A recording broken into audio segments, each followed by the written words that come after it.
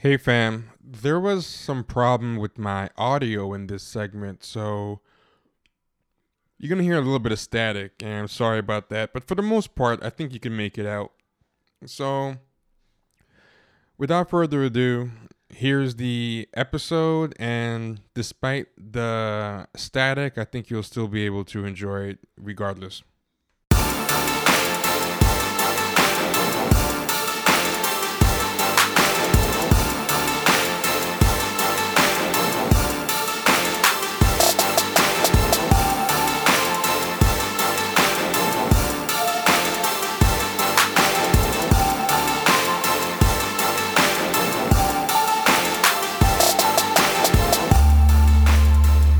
This is Champagne Sharks, episode 41.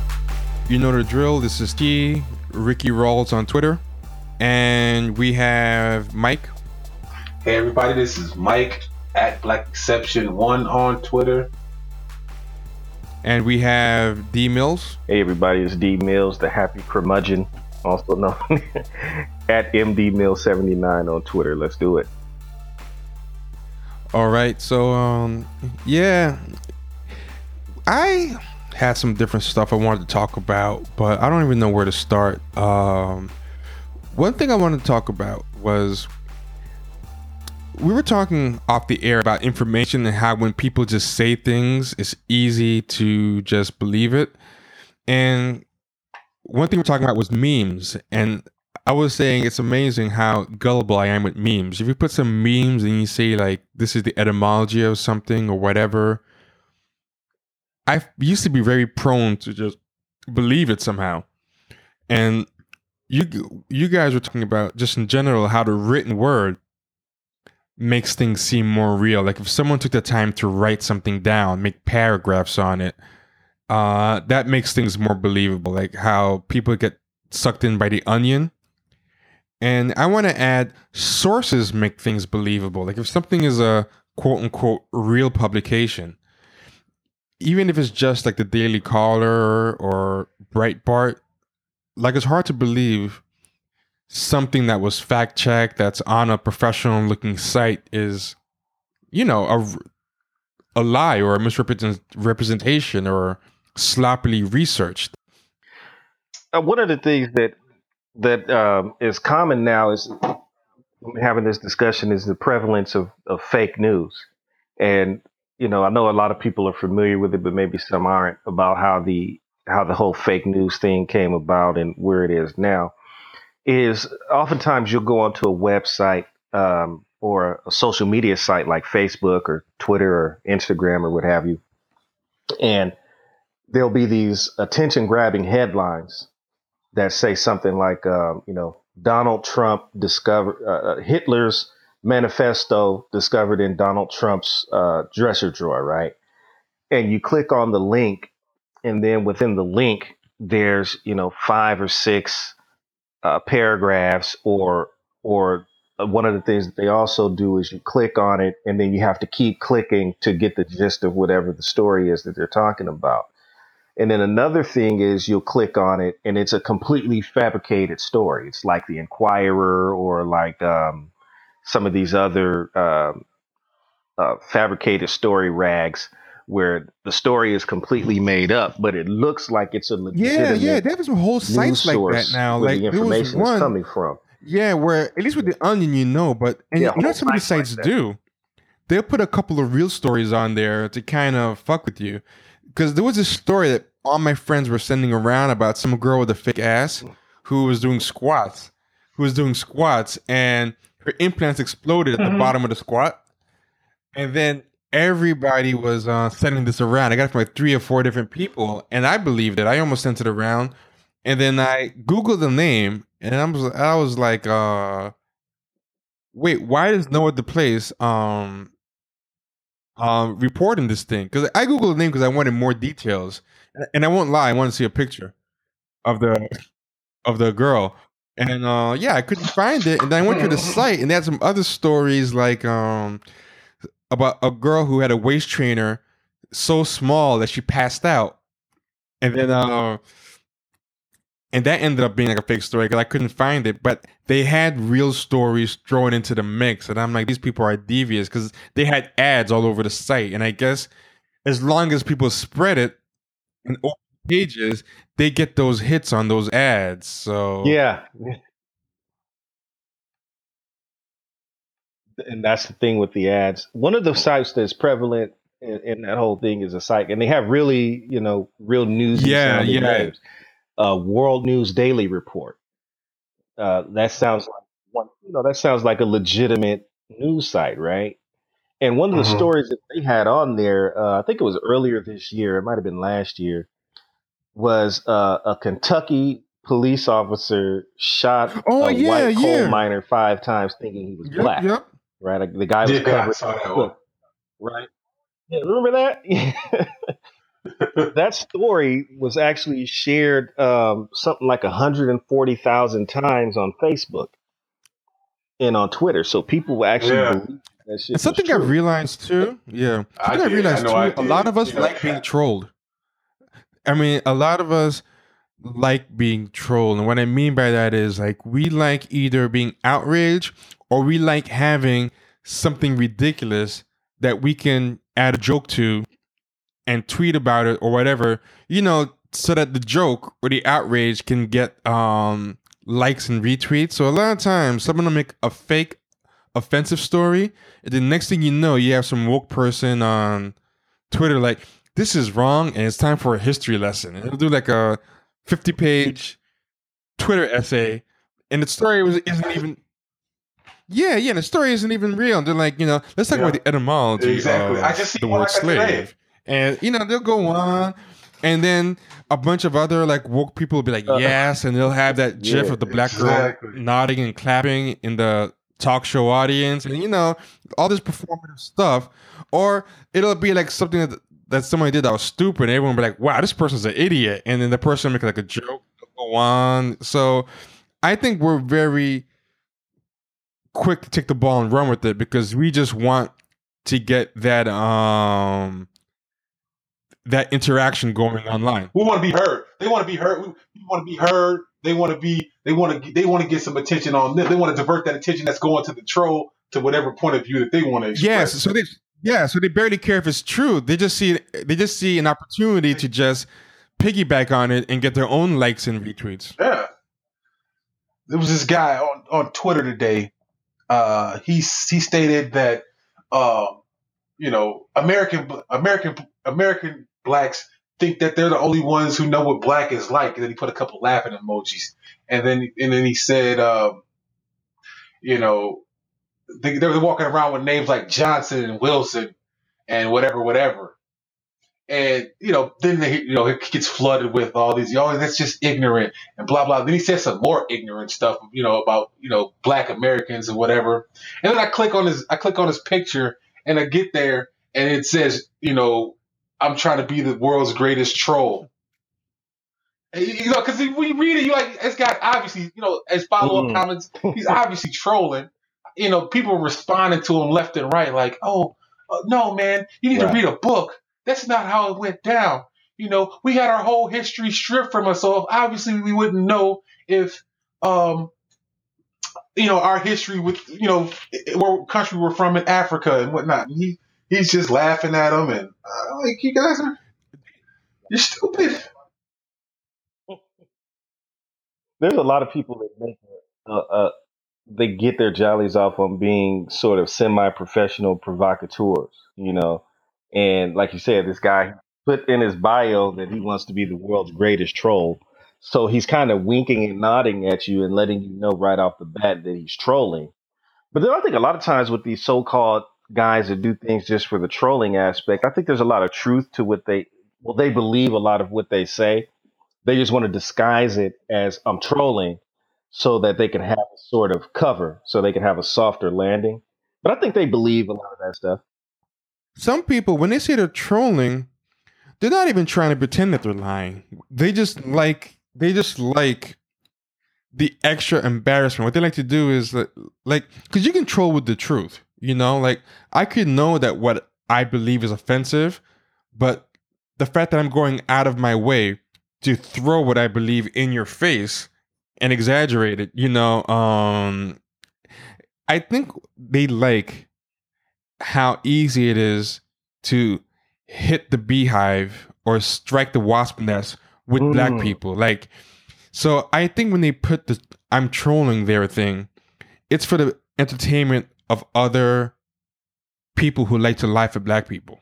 Because what happens is they're it's like a signal. They say to the other races, "Look, I'm going to put this in my profile, and black people hate to read so much, or are so emotionally reactive, or are so unable to resist their impulses. They're so driven by emotionally reactive that they're not going to read this." So I think that thing is like a there for the entertainment of racists to go on there and see, oh look, this guy's announcing he's a troll, and these black people are still going crazy.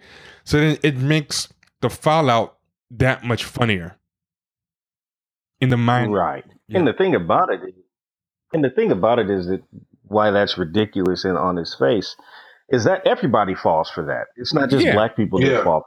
White people fall for that. Asians fall. Everybody falls for that. We're just in a very an era where we're argue first and then think critically second. You know what I mean? So you can get away with saying something controversial, even if it may on some level be true, because you want to rile everybody up. And people are easily provoked now. yeah, That's across the board, yeah, period. So it's a form of emotional sadism in a yeah. way. You know what I mean? Just because you want to get off on seeing people get upset and emotionally bent out of shape and hurt by what you're posting. That's a form of sadism, in Yeah, my it opinion. is. I think everyone falls Hmm. for it, but I think one thing with that racists like to do is they take something that applies to everybody, but when black people do it, they try to make it something that's Man, unique to them. pathologize it or Yeah. something. Yeah. But I also will add, I do think that there's a certain type of black person that um because we like social media a lot, but we like it in that barbershop kind of way. Like we like the communal aspect of it. I think that's why so many people enjoy peeking in on Black Twitter and taking the memes or whatever, because we give it a very conversational, communal feel that you don't really see as much in other wings of social media. So I think they also know that with us, we can make it pop faster than a lot of other people. Like once we start talking about something, like say it'll be a $200 date, because there's times I'll be on Twitter, I'll get off for an hour, I'll come back on in an hour later, and 50 people are in the middle of a debate about something. I'm like, how did this become an all-consuming conversation with every black person on my timeline right now? Like, do you guys remember a $200 date debate that was going on in Yeah, Black Yeah. Twitter?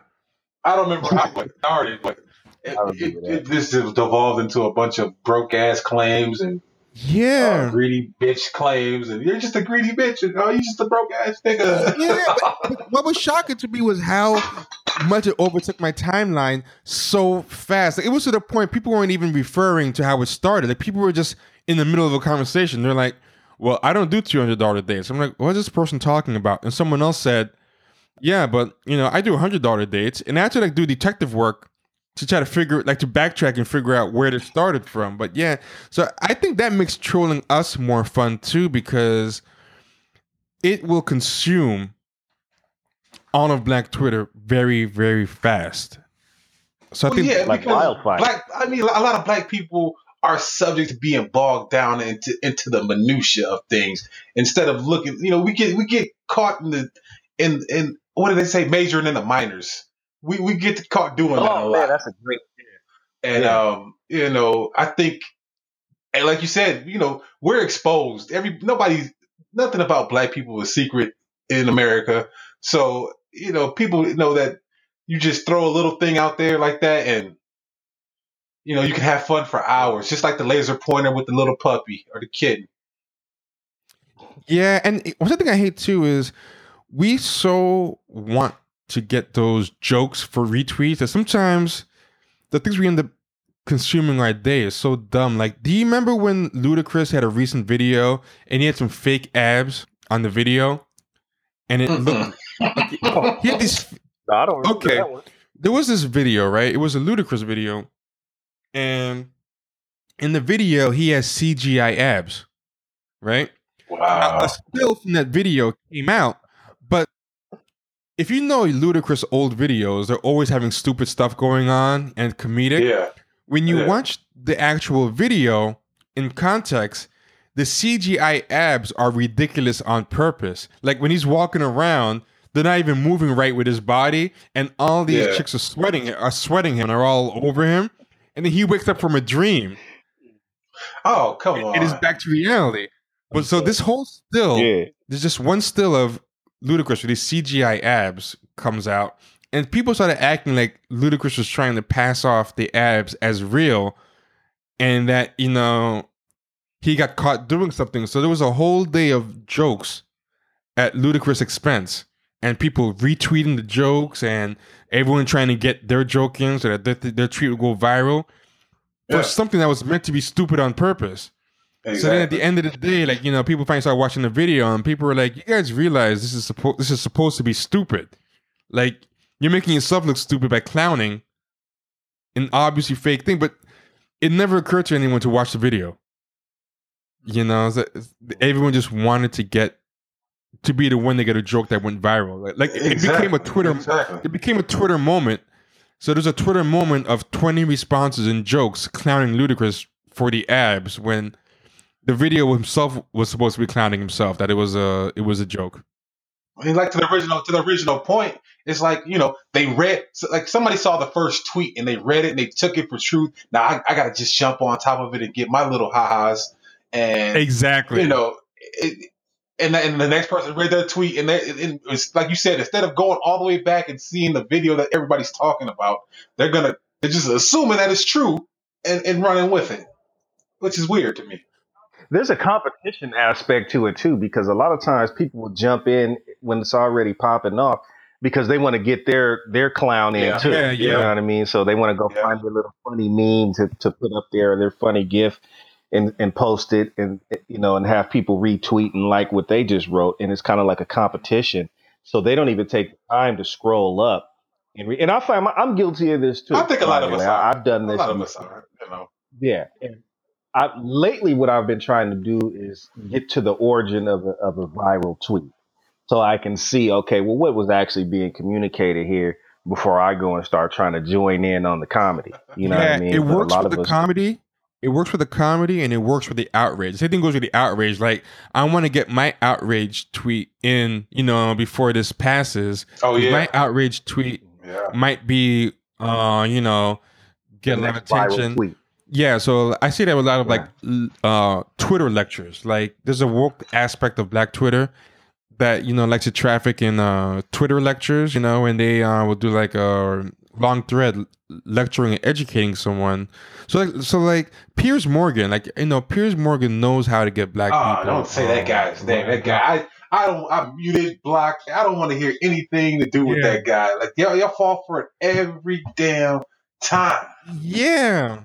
And as much as I hate those Twitter fake hoteps, Mhm. that's one thing they're right about. Every time Piers Morgan does something to strike that hornet's nest, and everyone starts getting riled up and mentioning. Like, I try not to mention his name. Like, I'll go on Twitter and I'll say, "Will y'all please stop reacting to that person?" Oh But yeah, people just can't help themselves. They Right. can't.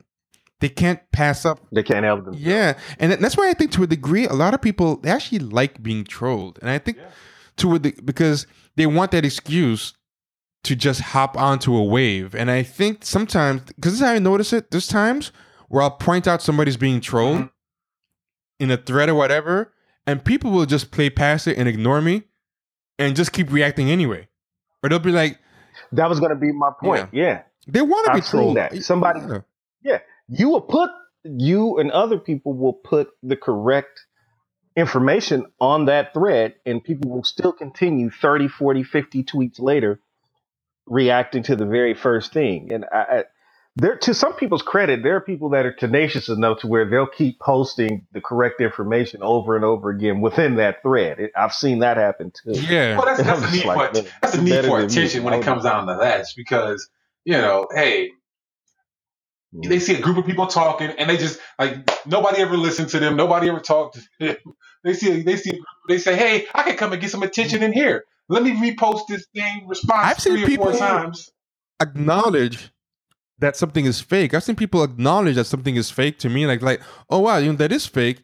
And then they'll still keep ranting. They'll be like, yeah, but a lot of people do think that way, and that's why. So it's like, oh wait, you admit it's fake, but now you're arguing it's a hypothetical person that thinks that way anyway, So which what do is you think even like what do you think the weirder. psychology is behind that? What is it about people that make them want to argue? I think you nailed it. I think you just answered your own question because you said a lot of people have no one to talk to or listen to them. Isn't that's what you just said, right? You said that there's people who just Yeah, yeah. I think you answered your own question. I think there's a lot of people who just don't feel heard, and social media gives them a chance to feel heard, and every chance they get to feel heard, they're gonna jump on it.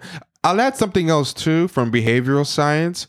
Though there's something called random reinforcement theory, or they also call it intermittent rewards, and it comes from behaviorism. And how it works is if you do something a lot, and sometimes it hits, and sometimes it doesn't, it's way more addictive than a predictable response. Like an unpredictable response is way more addictive.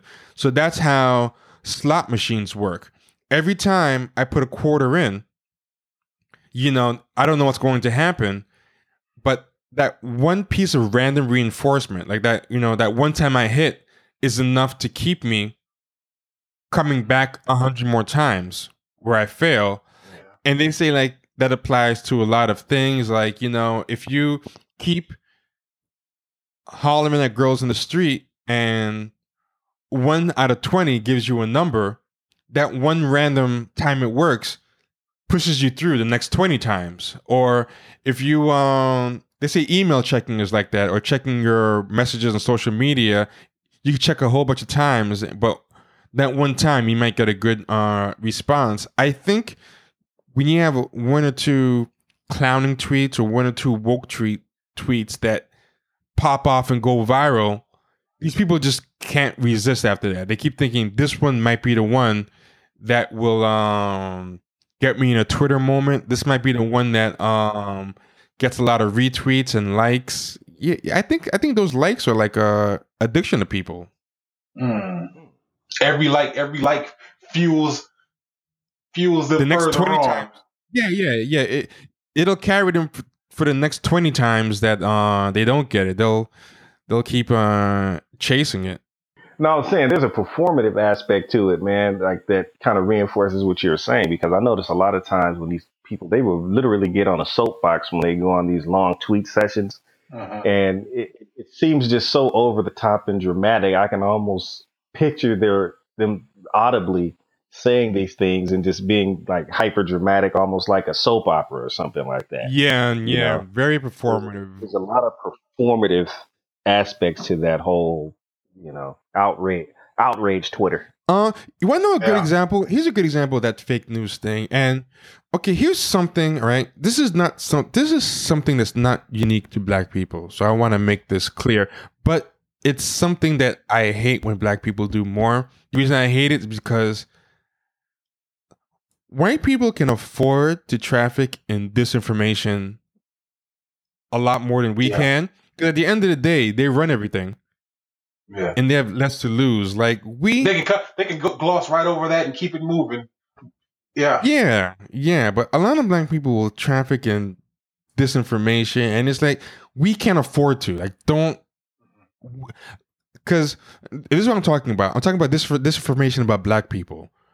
Black people read something in a white magazine about Black people and just take it at face value that what Yeah. they're saying has to be the accurate thing. And it's like, okay, white people reading this can afford to do that. You can't, because no one is out there to tell your story. So if you just start believing every single thing that white people are saying about us, you're gonna be you're already behind the 8 ball. And the example I'm giving is Have you seen the story about the Cornell Black Student Union and their Yeah, supposed Yeah. there's too many Caribbean students here?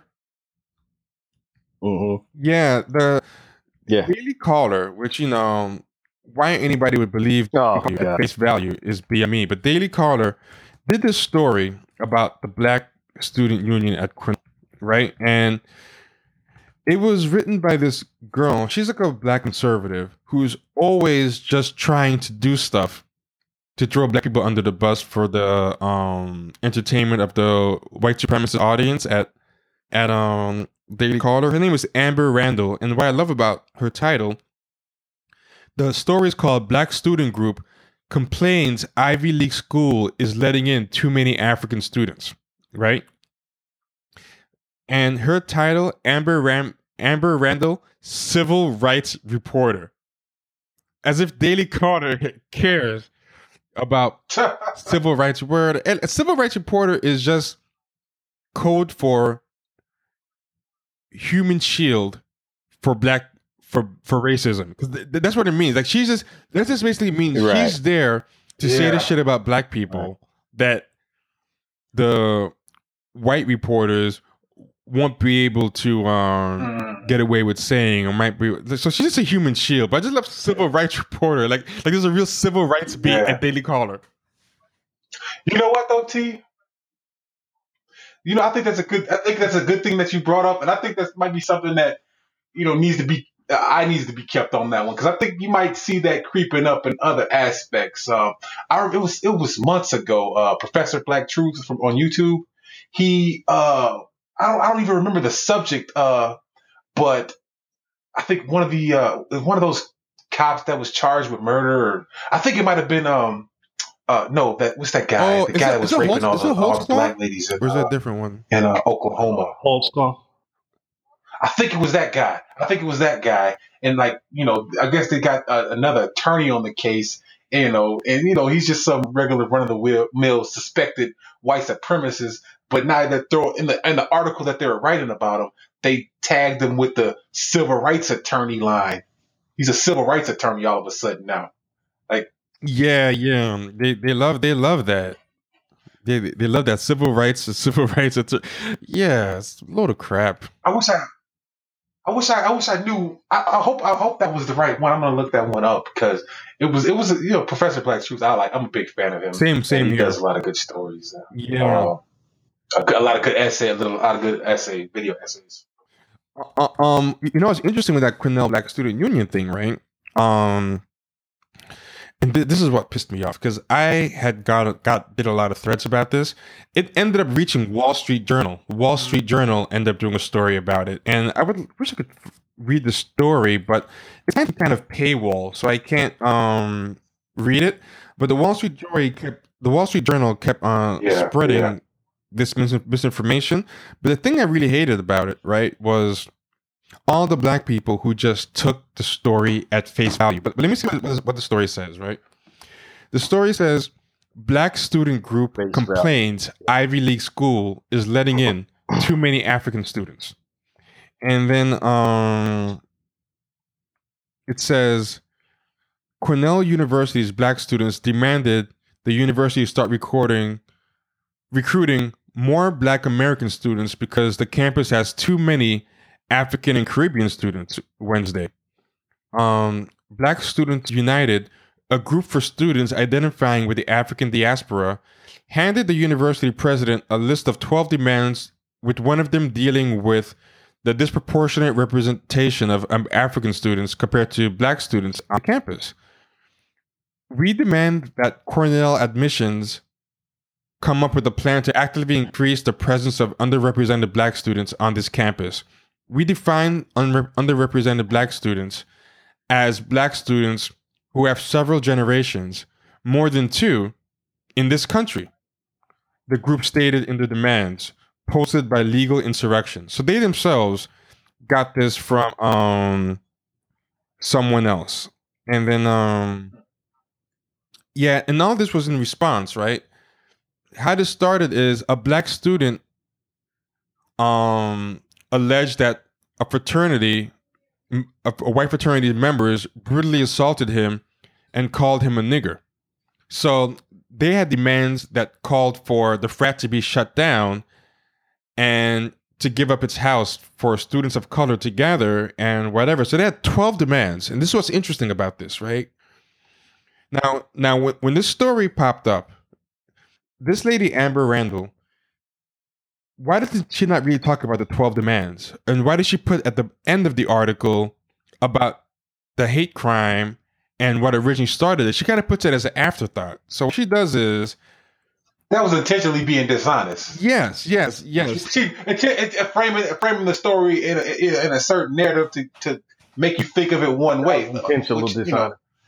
it really is cynical. Because she knows people are gonna take it a certain way, and that's just such a cynical thing to do. Yes, and the reason why she's doing it is because she wants to find a way to invalidate the original claim. So instead of being around the hate crime and whatever, so this hate crime happened, they have these demands, there's 12 demands.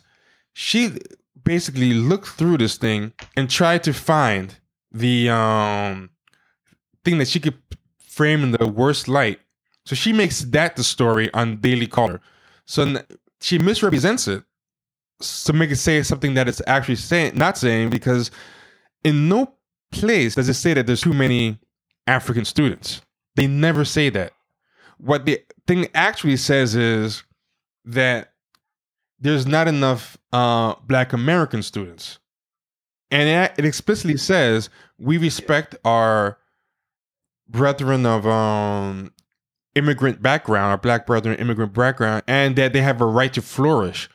We're just saying that we would like more of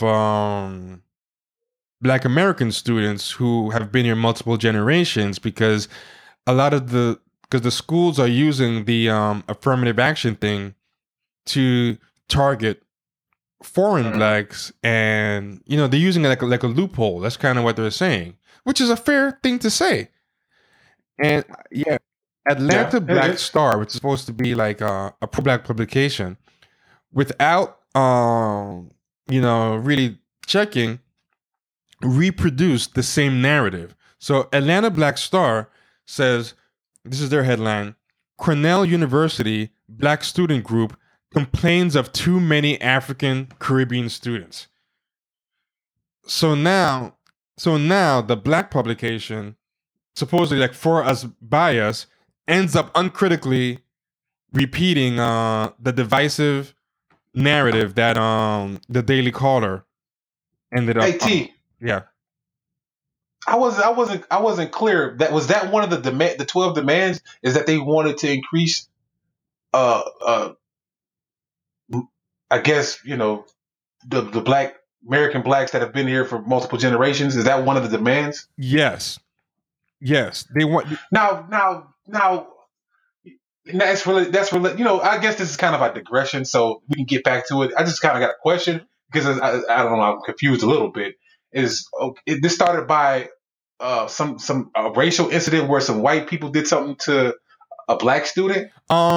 Yes. What happened was apparently some white fraternity beat up some Black kid, and Okay. when they beat.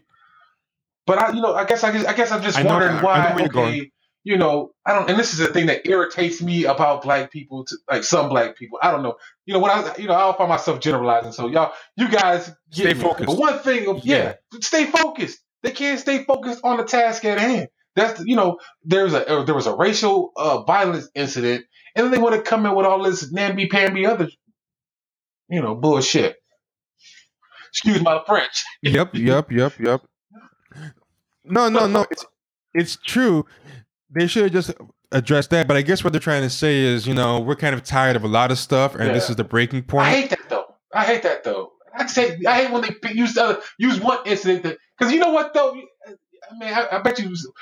What were the rest of the demands? I bet you there's other demands were probably some LGBT. Wait, I'll tell you. My opinion of it is this. We talked about this a couple weeks back. Everybody, because everybody has the attention span of goldfish nowadays. There's a rush to get your take in on something while it's hot. So while there's an issue that comes up, you want to hurry up, Yeah. make your demands, get your piece of the pie while it's still hot, because you know within seconds the next big story can pop up, and then everybody's attention will be focused on that. You see, we live in the era of news commentary and news aggregation. Like a lot of these news sites, like especially the black ones like Atlanta Black Star and a couple of the other ones, they focus on two things: commentary, and then they also function as news aggregation sites. So they just get as many stories as they can that are interesting or are related to racial issues in America and around the world. And then they put them on their website for everybody to read. So there's really no fact checking. There's no background. There's no real reportage that's happening. They're just aggregating a bunch of news stories, data mining the internet, and then just posting it on their website. So that's how a lot of misinformation gets out there in the first place. There's no one really fact checking this stuff. They just want to hurry up, get it out there, do some quick commentary before the next story comes out, you know? And so that's part of the problem that we see here today. What was interesting, right, is Cornell Student Union was the one that originally, the Cornell Sun, which is the student newspaper. They're the ones who originally did the story, and their version of the story, I think, is actually much more professionally done than the Daily Caller version and the Atlanta Black Star version and the Wall Street Journal version that eventually came out. The Wall Street Journal version was terrible because they just used it as an excuse to attack Black American people and say, y'all should just work harder and stop blaming other people. They never miss an opportunity to hit us over the head with that one. Yeah. So, but what? Yeah. No.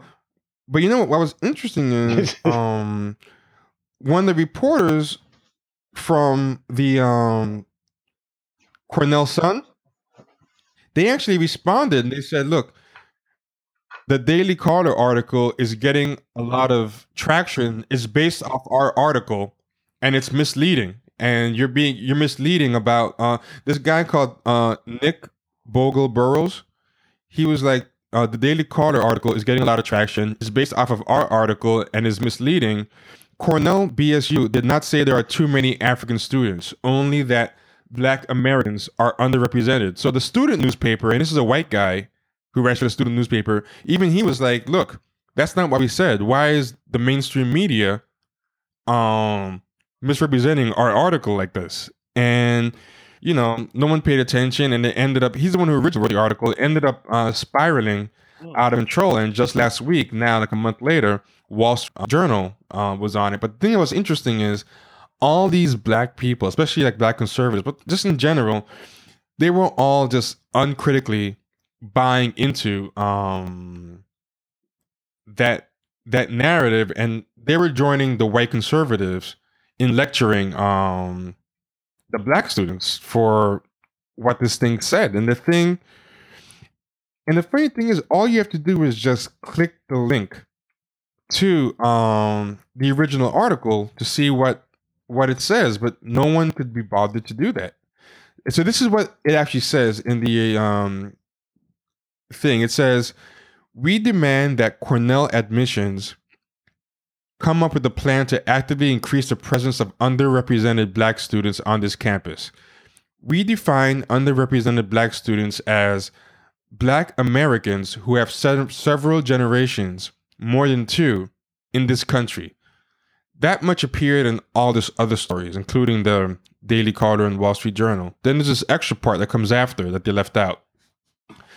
The Black student population at Cornell disproportionately represents international or first generation African or Caribbean students. While these students have a right to flourish at Cornell, there is a lack of investment in Black students whose families were affected directly by the African Holocaust in America. Cornell must work actively support students whose families have been impacted for generations by white supremacy and American fascism. They all leave out that second half of the paragraph. You see what I'm saying? Now, not only did it not say at any point there's too many immigrant students, they explicitly say they have a right to flourish at Cornell, which is the opposite of too many. That's saying you have a right to put as many of them as you want. Just don't ignore Yeah, who. not to the exclusion of the rest of us. Yes, because these affirmative action things were created specifically to address a specific group of black people, which is true. Yeah. Yeah, these things weren't created for, and I say this as someone from immigrant background. These affirmative action things weren't created for um Caribbean people, African people. They were done specifically in response to helping descendants of American slavery. And Yeah. it's interesting, everyone leaves out the part that mentions African Holocaust in America. The white publications Yeah. don't want to mention that because they don't even like referring to it. Acknowledging that that was what it was. Yes. So I just find it interesting that they zero. You know, I think a lot of black people, a lot of black, you know, like how like a lot of white people are scared of being called racist. Black people got a lot of hangups of, you know, being called anything too. Like we don't want to be called xenophobic, and you know we're kind of sensitive to this whole because there's been a history of they're trying to pit, you know, African, Caribbean, other, you know, other black folks outside of America against American black folk. And, you know, I think, you know, we're kind of sensitive about that. And, you know, so that leads to you know, people maybe demurring when you say something like that. Like, oh, you can't really, come on. Yeah, Even though exactly. that's not what was being said. She was, like you said, that's perfectly not what she was saying. But nobody wants to really even be associated with possibly being, you know, xenophobic against, you know, a black person being xenophobic against other black people from outside of America. It looks real crazy. So, Yeah, you know, Yvette Carnell, she talks about the subject, and she's been hit with that xenophobe title, She and keeps you it know, real. she don't care. But you know, a lot of people, you know, a it lot of kind of people do. goes back to Samuel L. Jackson complaining about all the British actors that were getting American black roles. Remember when that Yeah, controversy yeah. happened? And this is what I Yeah, hate too. yeah, This is the I thing I remember hate that. that when black people Yeah, do. yeah. So this is When all. someone makes one of those complaints, they don't respond to the complaint. They respond to something the person didn't say. So a lot of people were responding to Samuel Jackson, including the actor John himself. Boyega. Not just Charles Boyega. I thought sorry, John, not just John Boyega. I thought John Boyega's response was not as bad as Yvette Carnell made it out to be. The one who's, but you know who had a bad one? What's the name of the guy from Get Out? Because it was in response to the Get Out guy. Um, Oh, I don't remember it. I don't remember his Daniel name. Daniel Kaluuya is his name, right? He responded. Oh, He responded to Samuel Jackson's comments, and a lot of people reported his responses and cheered him on. And I hated his response because it was not what Samuel Jackson said. Right? Kaluuya says he responds to recent comments by Samuel Jackson, and what his response is like,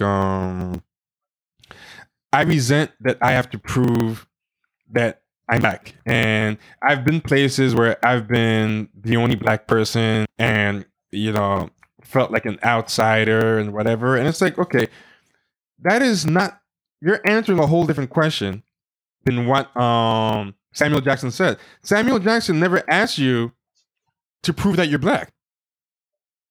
Like what does that have to do with anything? Yeah, like you said, it's a straw man argument, and people are good for that. You know, as a means of deflection. Instead of saying, hey, thinking up a nuanced response to that, you're just going to hit them with the, you're going to come in with this defensiveness, and that really don't help the conversation. Because Samuel had a good point. Samuel had a good point, and you're overlooking that point. Yeah, at what point did Samuel Jackson say he's not black? he was Exactly. more talking Exactly. about cultural differences between American blacks and British blacks. And so you wouldn't have an American black go and take up a role that requires someone to have a British background or an English background, because there's a lot that goes into that. We can't properly Yeah. represent their experiences and their lingo and everything like that better than they can. And I think Oh, you know what though? I disagree slightly, MDM, because John Boyega is a good example of that. Did you see? I know. I think you saw that movie, Imperial Dreams. Yeah, Was I it? saw it. I thought he did a pretty good No, job I in think that. But at the same time, I think Samuel L. had a point. I think probably somebody from the that here in America that understands that kind of right. life and that has that experience, has that background, Basically, he was saying you probably don't could have have to import it. had. You got the real thing here. I understand that. You know what I'm saying? I understand that completely. So, but the thing is, But I think, go ahead. oh yeah, I was just gonna say that they got a thing. I think society at large is with black people. We're all interchangeable. We don't have, at sometimes, it's sometimes we're interchangeable, and we don't have our distinct cultures like America blacks and different countries in Africa and different Caribbean blacks. That we're interchangeable until they want to hit us with the educational aspects of it. Yeah, yeah, yeah. Except when it's time to make one group of black people into a model minority for other black people to Exactly. emulate. Yeah. Until that Yeah. point, we're kind of interchangeable. But that's what annoyed me with how a lot of white prestige media places will comment on these debates, because like there were a lot of things cheering Daniel Kaluuya's response. They were like Daniel Yeah. Kaluuya has an eloquent response to Samuel Jackson's, charge, and it's like, wait, who are you to say, you know, That's family business. They getting in family business. You know. yeah, yeah, yeah, yeah, yeah. For example, I was reading this really good article, really good book once, but then it was a book about authenticity, and at one point in the book it says it reminds you of a silly, ridiculous assertion that happened when African Americans, Al Sharpton and Jesse Jackson, critiqued Obama by saying he was not black the way they were. It shows how authenticity has got out of hand, and it's like, wait, who were you to even say that? Like, because what Jesse Jackson and Al Sharpton were saying was he's not culturally from where we're from. He didn't grow up with grits and cornbread. He was raised by a white family in Hawaii and came to his blackness later. He's culturally not the same, which is a fair criticism to make. But it's funny Yeah. how, If mild, that's a yeah, mild yeah. criticism to But me. picture if somebody, It's not even a criticism, though. T. It's just a statement. It's like a yeah. statement of fact. I don't think they were. I don't think they were criticizing them per se. It was just pointing out some of the Yeah, but differences. picture like a white person from a whole different part of Europe, like French, came to Russia and was like, yeah, I live in Russia now. I get Russian issues. I am as Russian as anybody, and someone else, a Russian person would be like, wait a minute, you're white, but you're a whole different culture. What are you talking about? They wouldn't see that as Yeah, exactly. ridiculous. But when black people Yeah, make the same type of differentiations amongst themselves, they see it as like, wow, what an ignorant black person. yeah, Like we should see ourselves as interchangeably black as they see us.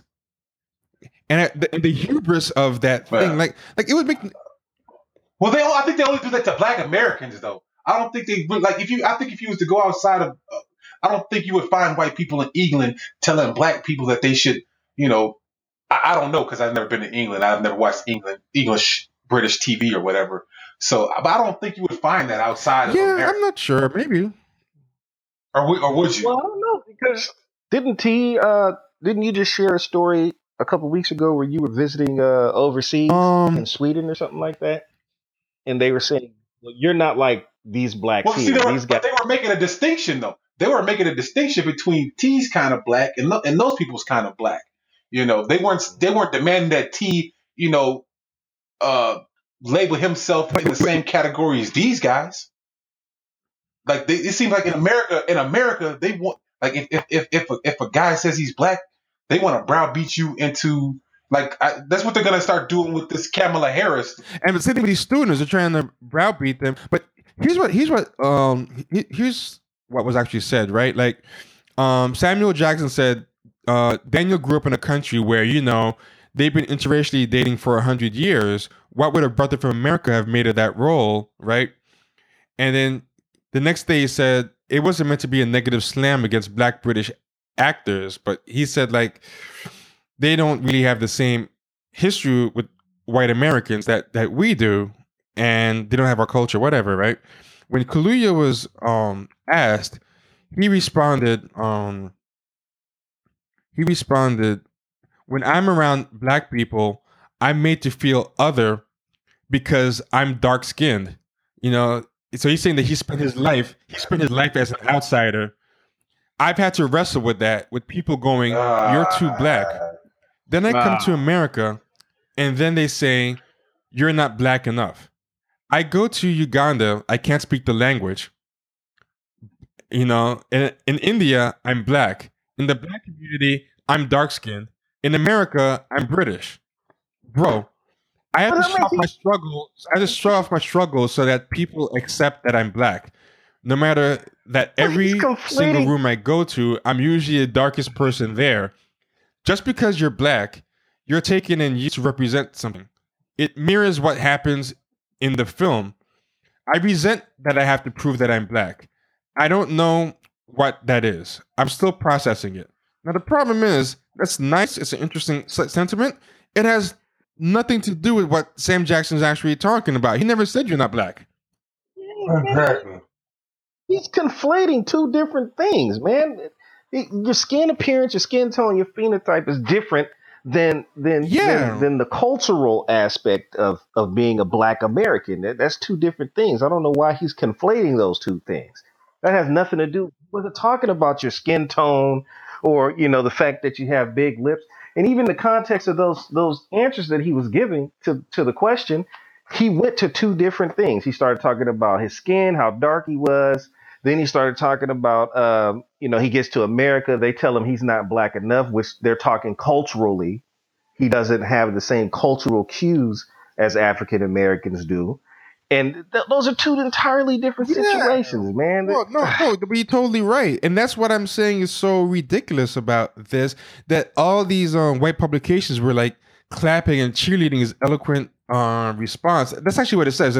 This is from Vanity Fair. Get Out start Daniel Kaluuya has an eloquent response to Samuel L. criticism, and then they highlighted, "I resent that I have to prove that I'm black." So like, and this was interesting to me, right? If and this happens sometimes. There are these stories about British actors taking American roles.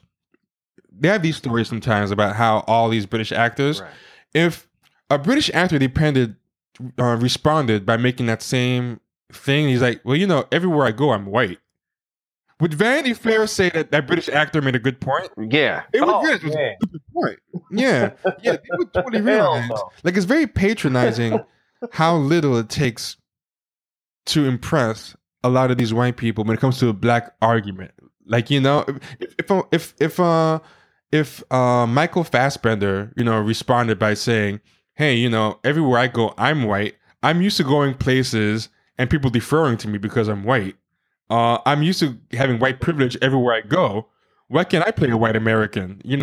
People would be like, "That's a stupid response to this question." Goes, "Yeah, I'm used to being the lightest skinned person in the room. In fact, I can't tan anywhere I go." I'm translucent. If you, yeah, I'm translucent. I'm paler than most white people, and my neck gets red. So, if anything, I'm more of a redneck than a lot of Southern people. So, the redness of my neck in the sun makes me, people would clown that as the stupidest response. They would be like, "This has nothing to do with whether white British actors get roles for white American actors." But it's just funny how his whole thing about I shouldn't have to prove I'm black in response to a cultural thing, they just see as interchangeably good argument. They're like, "Hey," they're probably just happy that anybody when he that said would jump eloquent in, response. anybody that would jump in that crack and get between them, and because it was Samuel L. Jackson's statement was really a critique of Hollywood. It wasn't a critique of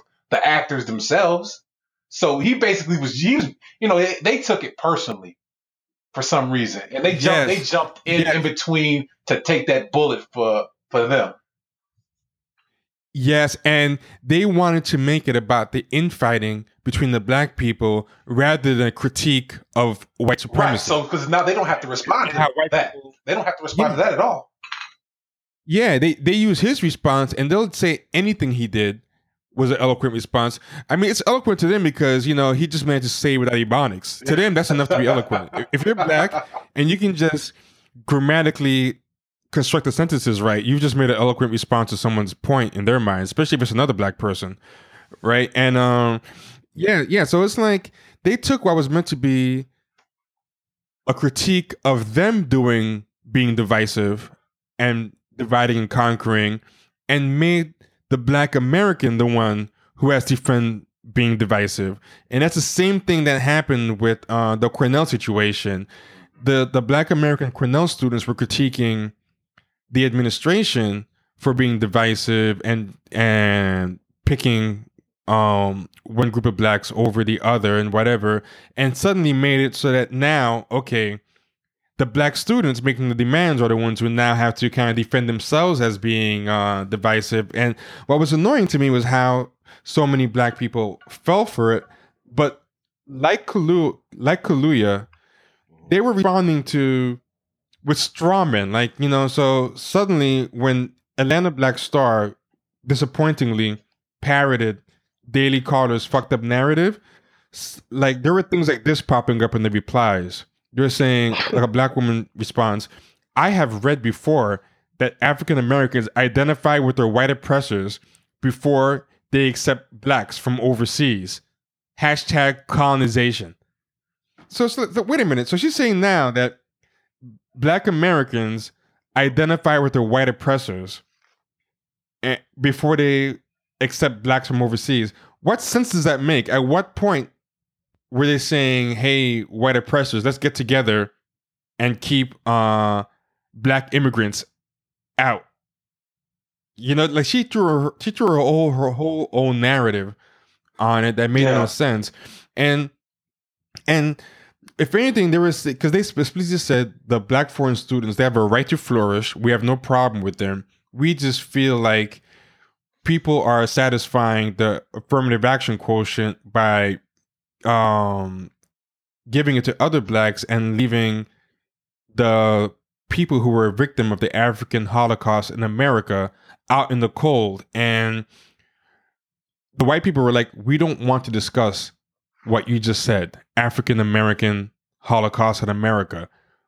Let's make it about you supposedly thinking there's too many black foreign students here." And all these black people just said, "That's fine with us. We'll take that diversion. Pass us the ball. We'll run with it," And what they did, what that was funny to me is that all these same people will get mad at an all lives matter deflection, but they did Yeah, the they same all thing to lives these matter black the shit American out of this students, because story. they all lives matter the shit out of them, because uh, all lives matter. These black people, they always know if somebody tells you all lives matter, the first thing they'll say is, just because we're saying Black Lives Matter, that doesn't mean that we're saying white lives don't matter. We're just saying that we want people to realize that Black Lives Matter too. So these Black American people say Black American students matter, and then these people just came back with, "Well, all black students matter." Like, they did the exact same thing. Like, Yeah, they don't even realize it. yeah. So I responded to this girl with that. I told this girl, I said, "Actually, you're acting like white people because you're hitting them with the all black students matter when they didn't even say that." And then she got like upset at me, and she called me delusional. Yeah, But yeah. yeah, Wow, it's man. There's this, going back to well, not even going back, just to put everything in a nice bow. When we're talking about fake news and the gullibility of the general public, one of the things that I remember is I remember reading this book, man, Weaponized Lies. It's by a guy named Daniel J. Levitin. And in the book, he was talking about how there were studies that came about that showed like the level of critical thinking skills and your average everyday American has Hmm. gone down drastically since like the Yeah. 50s. It's just been on average going down. As a matter of fact, can I, if you guys don't mind, I'll read Okay. it very okay. briefly.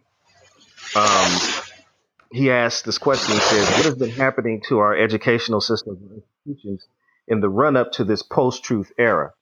The number of books students read on average declines steadily every single year after second grade. Already 15 years ago, the U.S. Department of Education found that more than 1 in 5 adult Americans were not even able to locate information in text or make low level inferences using printed materials. So he's saying we have apparently failed to teach our children what constitutes evidence and how to That's evaluate it. heavy stuff, You man. know, That's crazy, I was man. kind of wanted to ask you You know, guys. I know this. We can't get into this today, but this kind of discussion brought up in my mind, a different question as far as the, and that was a good segue to that. The educational system in America and why Caribbean blacks and African blacks and foreign born blacks can come here and excel. Even I think as far as scholastically above even natural born white citizens here in America and the black citizens here in America. I think that would be an interesting Yeah, I wonder if topic for discussion. hmm. I've also heard people say that black students here moved overseas to other black countries, primarily black countries, and they actually learned better. I think I heard one guy saying that he went and learned in Trinidad and Tobago. And when he came back here, he was way ahead of a lot of his black student peers in America. So, there's a lady whose research is very good in that response. Her name is Carol Dweck, spelled I knew Dweck. T would know. I knew T would And know. actually, I want to see if we could find her and get her on the show because she's pretty good. What she talks about is something called the fixed mindset and the growth mindset. And the fixed mindset is where if you think that, well, this is what her research is about, right? She says she did a bunch of studies and she noticed that when two people do good, if you praise one group on their effort and you praise the other group for being smart, the group of kids who were praised on being smart start fighting to preserve their position as smart. So they start trying to avoid risks, start trying to avoid things that might end up proving them stupid. Like, hey, I'm now the smart kid. If I fuck up, I'm going to lose that, So they try to take shortcuts, they try to avoid challenges, or they try to put down other kids to keep being smart. But the kids so a lot of times they end up either stagnating or slipping because they get more into defending that position. And then if you label other kids dumb, then they start doing the same thing. They start getting afraid of being labeled even dumber. So they kind of shut down, right? So both of those were called the fixed mindset. Both of them get a fixed identity. Like, hey, my identity is I'm smart. My identity is I'm stupid. And either way, they kind of stagnate. But the kids who were praised for their effort and for their improvement, particularly like improvement, they're more resilient. So they're willing to keep taking risks. They're willing to fail and publicly fail because as long as they're shown to be working hard, they're okay with it, So they're able to keep improving better. They don't stagnate. They do whatever. And her whole thing is that we should be praising kids for their effort and for their perseverance and not for being labeling them smart or dumb. Like that was a problem, like special education programs and stuff. And one of the theories she noticed, she says somebody built on her research and they theorized that foreign black students don't grow up under white supremacy. Their teachers are black. They see black lawyers. They see black principals, black administrators. They don't have teachers feeding them with these feelings of inferiority because they noticed that a lot of white teachers, they did these studies on Dweck and people building off of Dweck. They did these studies where they realized that not only the black students suffering from a fixed mindset, the white teachers believe the same thing about the black students. Yeah. Well, So yeah, you've seen like we've seen yeah. on Twitter with people who purported to be teachers and educators, and some of the viewpoints that they have on black people. So you just automatically you can just deduce what's going on in those classrooms. Yeah, they believe in their students' limits as well. They've done a lot of studies on it to show it.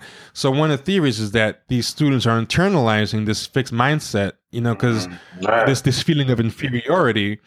Um, so they're saying that one of the reasons why they think the foreign students do so well is because they don't believe that they're Mm. inferior. They don't have that drilled into them from living in a system of white supremacy.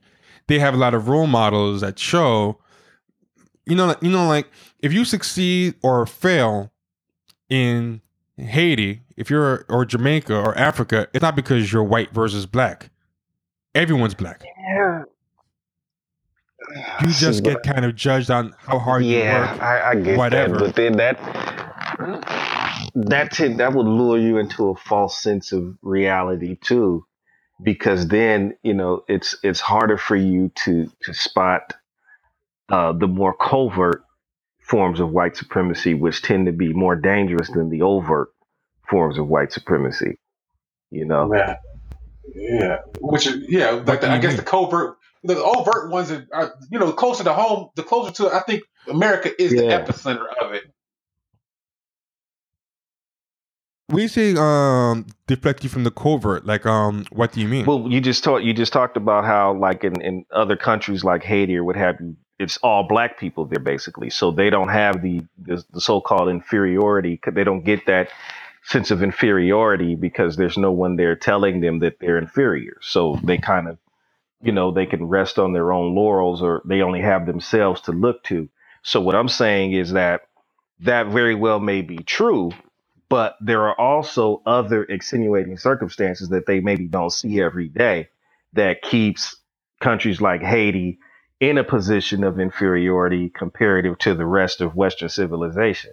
And that is the hands of white supremacy, because you pointed out that they don't live with white Yeah. supremacy every day or what have you. So I was just making sure to say, well, they do live under white Yeah. supremacy, Well, just but they, yeah. Oh, no, just no, specifically on the educational aspect of it that we were just talking about, no, right? no, no. I'm just talking about the feeling of personal inferiority, not about being a victim of white supremacy. Oh, I mean, I see. like, Okay. because I think that even exists domestically. What I mean by that is, before integration, one of the things that opponents of integration always complain about is back when we had our own schools, our own Ah, communities, okay.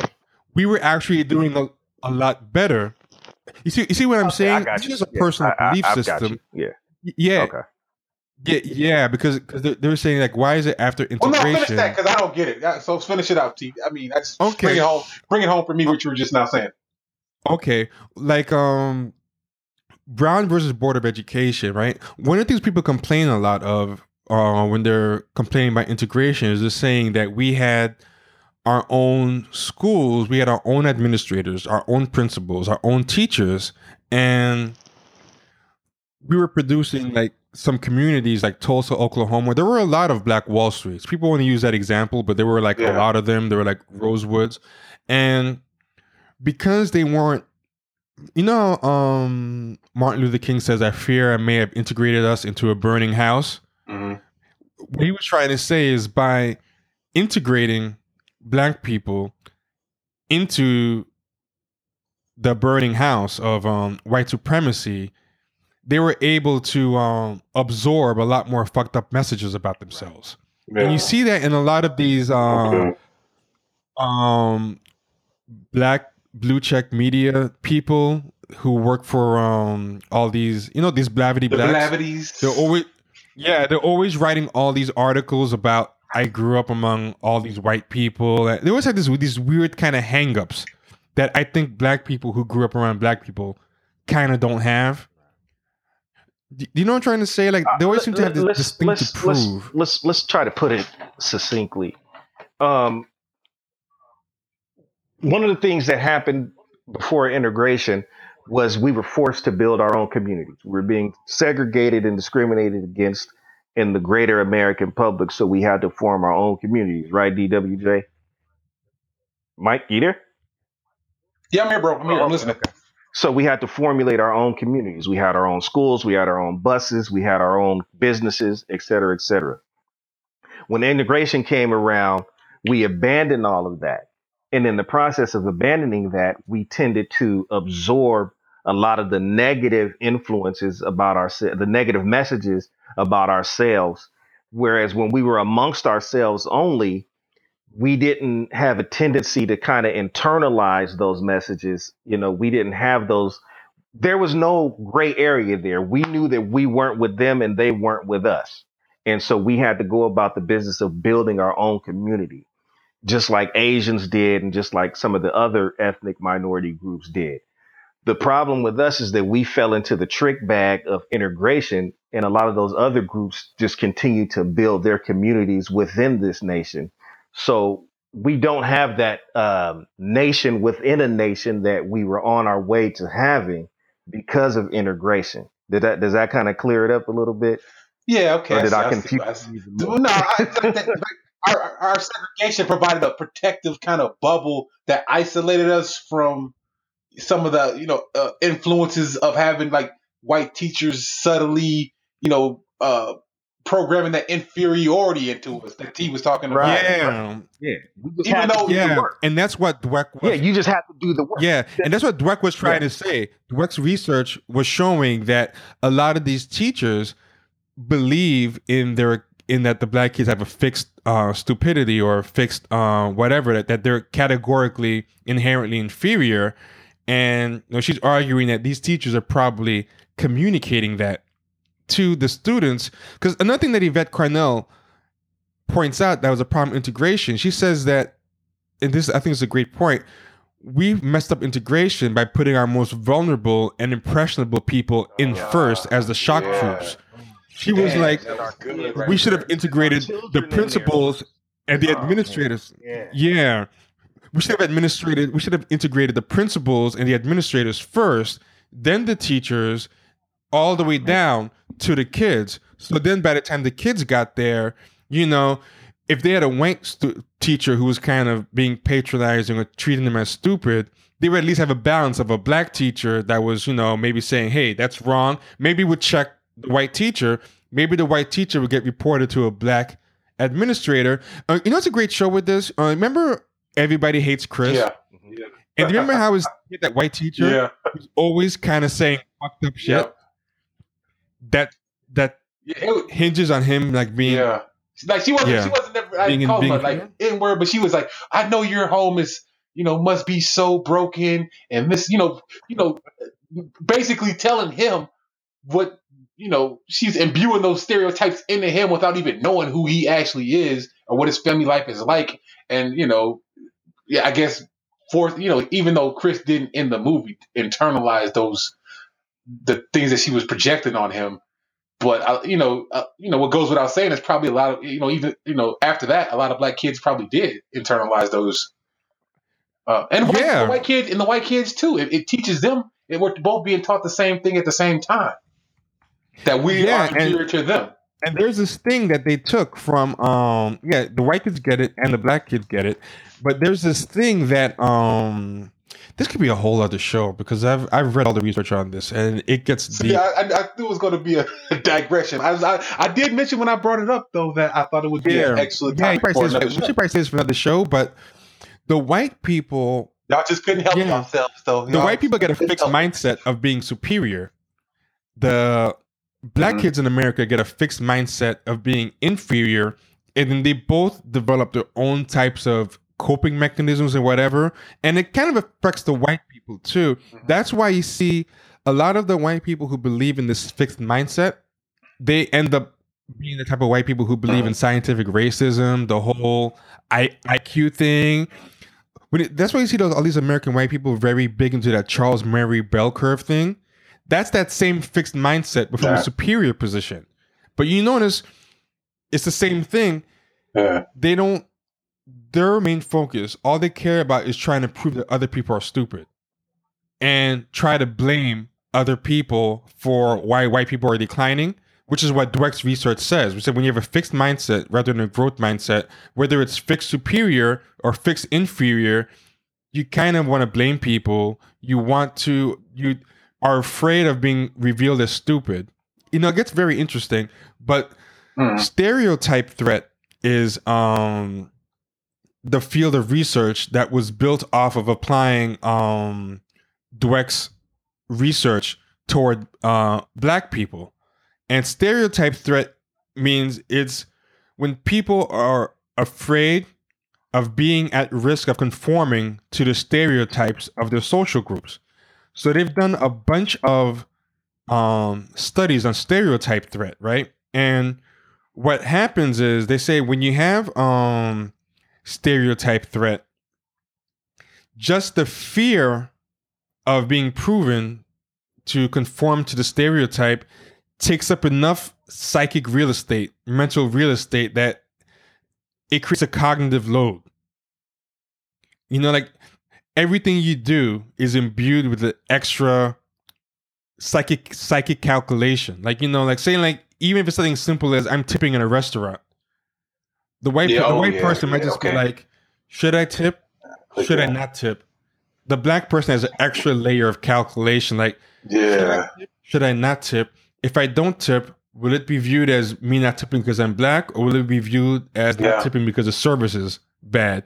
The white person just knows if he doesn't tip, it's going to be viewed as the server is going to think, oh, it must be because of. We said that's what you call that again? Stereotype threat. Stereotype threat. They've done a bunch of studies. It builds on Dweck's fixed mindset research and applies it to black students, and it creates a kind of vicious cycle. Yeah, well, that's why I traditionally overtip now, because I don't want that stigma. Well, I stopped doing that just because damn that. But I used to overtip just because I didn't want to get hit with that stigma of being, which the stereotype is out there that black people don't tip. But say you're taking a test and you're worried, like, if I take this test and I fail, it's gonna prove that I'm stupid. That's a piece of mental real estate that's not being devoted to taking your test. You know what I mean? And there's something called stereotype lift. Exactly. Stereotype lift is where because if your group has positive stereotypes, people perform better. So they do these little cues, right? They'll give someone a test, and right before the test, they'll be like, say something stereotypical about them, and they'll perform worse. They'll do something to activate the stereotype in your mind extra before, and he knows that people will, for like the next hour, perform worse at stuff, or more cautiously, or more hesitant, second guessing. And then the positive stereotypes give people a kind of confidence boost. And but this is what's interesting. Those foreign advantages that foreign black people get, they tend to disappear after one generation. If you live in America for one generation, they tend to disappear, and then by the second generation in America, they're pretty much gone. So even if two American-born Jamaican people have like a Jamaican kid, by that point he's performing the same as a black person from just like the rest of us. Yeah. And one of the theories is that by being here long enough and also being indistinguishable from American black kids who've been here for multiple generations, so they don't get any of that model minority ego boosting either. That might help give them a little bit of a boost.